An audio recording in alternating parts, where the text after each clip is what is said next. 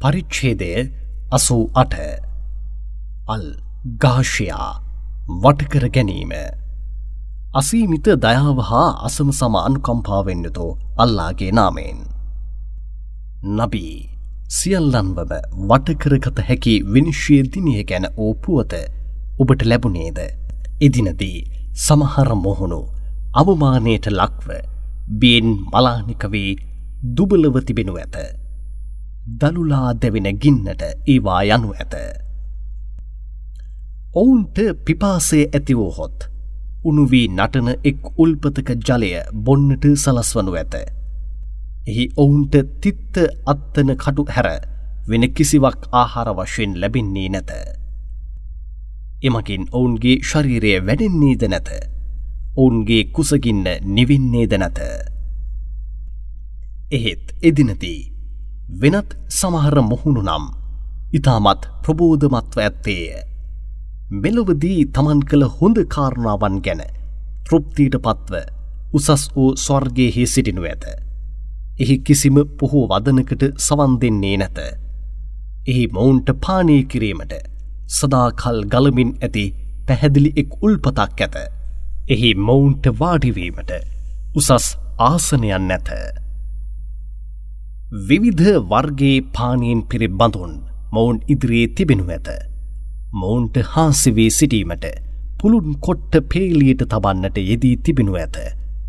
උසස් ඇතිරලි මොවුන්ගේ යටින් අතුරා තිබෙනු ඇත. මෙවැනි සැප සම්පත්වලින් යුත් ස්ථානයන්හි හොඳ වහලුන් සිටිනු ඇත. නබී මෙම ප්‍රතික්ෂේප කරන්නන් තමන් වෙත ඇති ඔටුවා හෝ ඔවුන් අවධානය කළ යුතු නොවේද? එය කෙසේ නම් උත්පාදනය කර ඇත්තේද? ඔවුන්ට ඉහලින් ඇති අහසද ඔවුන් අවධානය කළ යුතු නොවේද? එය කෙසේ නම් උඩට ඔසවා ඇත්තේද? ඔවුන් ඉදිරියේ දිස්වන කඳුද ඔවුන් අවධානය කළ යුතු නොවේද? ඒවා කෙසේ නම් සිටවනු ලැබ ඇත්තේද? ඔවුන් වාසය කරන භූමියද ඔවුන් අවධානය කළ යුතු නොවේද? එය කෙසේ නම් දිග හරිනු ලැබ ඇත්තේද?